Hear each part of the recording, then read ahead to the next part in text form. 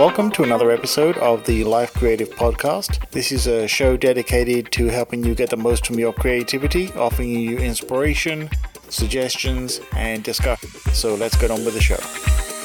How's it going, everybody? In this episode, I'm going to ask a very simple question with a very complicated answer, most likely. So the question is this. If something is generated by a machine, and in this case a computer, is it still art? And that is not an easy answer, right? Because machines are getting so good now that it's almost impossible sometimes to tell the difference between something that's made by a machine or something that's made by a human. Now, as an example, this podcast I'm recording slightly differently than the way I normally would. I'm using a piece of software called Descript. It's Descript. Now, they don't sponsor this podcast or anything like that.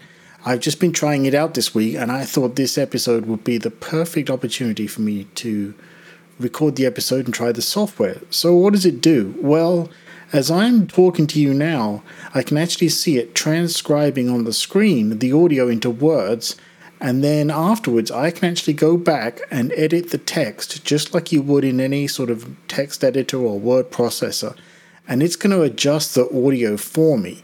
Now, it's a very complex thing, but it's a very simple procedure for the machine to work through and do that.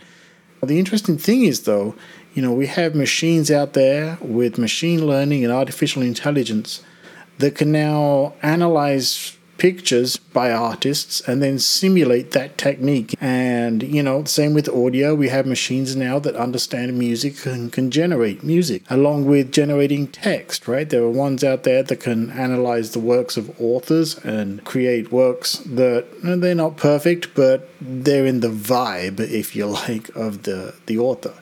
So that's really where the question came from, right? If a machine generates it, is it still art? And I'm going to argue that yes, it is, because someone had to make the software or the hardware that generated that artwork, right? Whatever it may be. So in that sense, it's always driven by a human. It's just the human giving a series of very complex instructions to a machine and then letting the machine take those instructions and generate something from it. Now, we interpret it as art because that's what we do, right? We hear things, we see them, all of that kind of stuff. To a machine, it's just a series of ones and zeros, right? So I think it's still art. And I'd be curious to see what you think about that. And I'm also very curious to see where this goes. We're moving at a very rapid pace with artificial intelligence and machine learning, which are two different things. Now, I don't know where it's going to take us, but I do know that it's going to be very interesting, even if, like this software that I'm using right now, enables me to go back and instead of looking at complex waveforms to edit my audio for this podcast, I can actually just read the words and delete or even type in new words and work that way. And then the machine translates that into the audio and the waveforms for me. It's crazy to me that a machine can analyze my voice and then construct entire new sentences based on that analysis. It's not perfect, but I tell you what, this software is pretty darn good. And I am sure there are lots of tools like this out there. I'd love to hear your thoughts on this.